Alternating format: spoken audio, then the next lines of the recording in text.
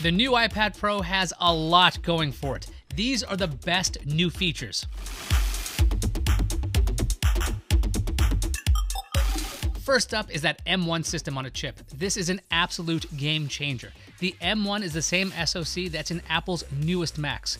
So for the first time, the iPad Pro has the guts of a full-fledged Mac. Does that mean we're getting macOS on iPad Pros? Probably not. Apple has repeatedly said it will not merge iOS and macOS. Could macOS technically run on an iPad Pro? Probably. However, if and when Apple will allow that is a whole other video. But here's the thing.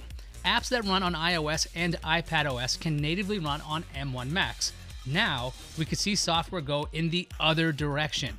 Apple already has a guide for developers on running their iOS apps on macOS. The company explains that there is no porting process. That means if an app runs on an iDevice, it will run on an M1 Mac without any changes by the developer. However, Apple does suggest that developers update code to match the user experience of macOS. There's a whole section titled "Determine whether your app makes sense on macOS." I would imagine it won't be long before we see other documents that say, "Determine whether your app makes sense on iPadOS." Adobe is already working on making its Mac apps run natively on Apple Silicon. Microsoft has already announced that its Office 365 apps have native support for M1 Macs. So what I'm saying is that as apps are developed for M1 Macs, they could easily be tinkered with to create iPad experiences. The performance of these apps could be amazingly consistent between macOS and iPadOS. In an interview, Apple VP of Worldwide Marketing Greg Joswiak said that when we created the very first iPad Pro, there was no Photoshop. There was no creative apps that could immediately use it. But now there's so many you can't count. Essentially, he was saying that apps will follow the power.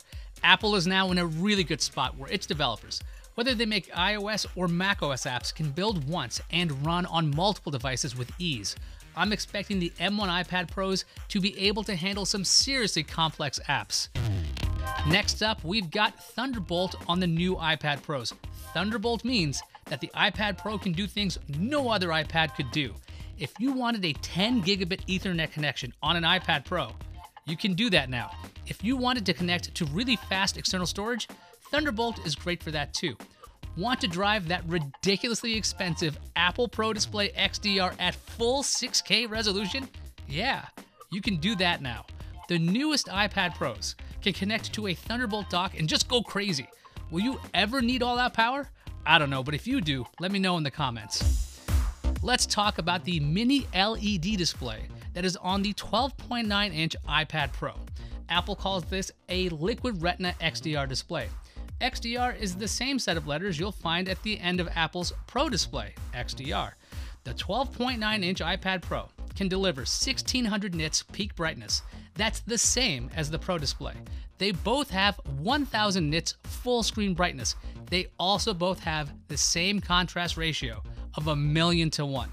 These are pretty crazy numbers. Let's take a look at the price of an entry-level 12.9-inch iPad Pro. Okay, $1099. Let's take a look at the Pro Display XDR. Starts at around $5,000. And just for fun, let's look at the Pro Stand. Oh, it's $100 less than the 12.9-inch iPad Pro. You've got to love that. You can get a full tablet with XDR display for a little more than the stand for the Pro Display XDR. We'll have to see if Apple's claims hold true when we get to compare the displays side by side. But also remember that the mini LED display is on the 12.9-inch iPad Pro only. You won't get that on the 11-incher. Apple also beefed up the front-facing camera. In today's world of endless video conferencing, Apple bumped the resolution of the camera from 7 megapixels to 12. Apple also has a new feature called Center Stage for video calls. Apple says it uses machine learning to keep you in the center of the shot. That means you can prop your iPad Pro on a stand, move around, and have the camera follow you. Apple also says that if a second person pops into frame, the camera will zoom out to fit you both in. Apple's spec sheet says the front-facing camera has 2x optical zoom out. So when that ultra-wide camera zooms out, it's not a digital trick. And for all of you tablet photographers, the rear camera now supports Smart HDR3 like the iPhone 12. And we all know how good Apple is when it comes to camera tech, so there you go.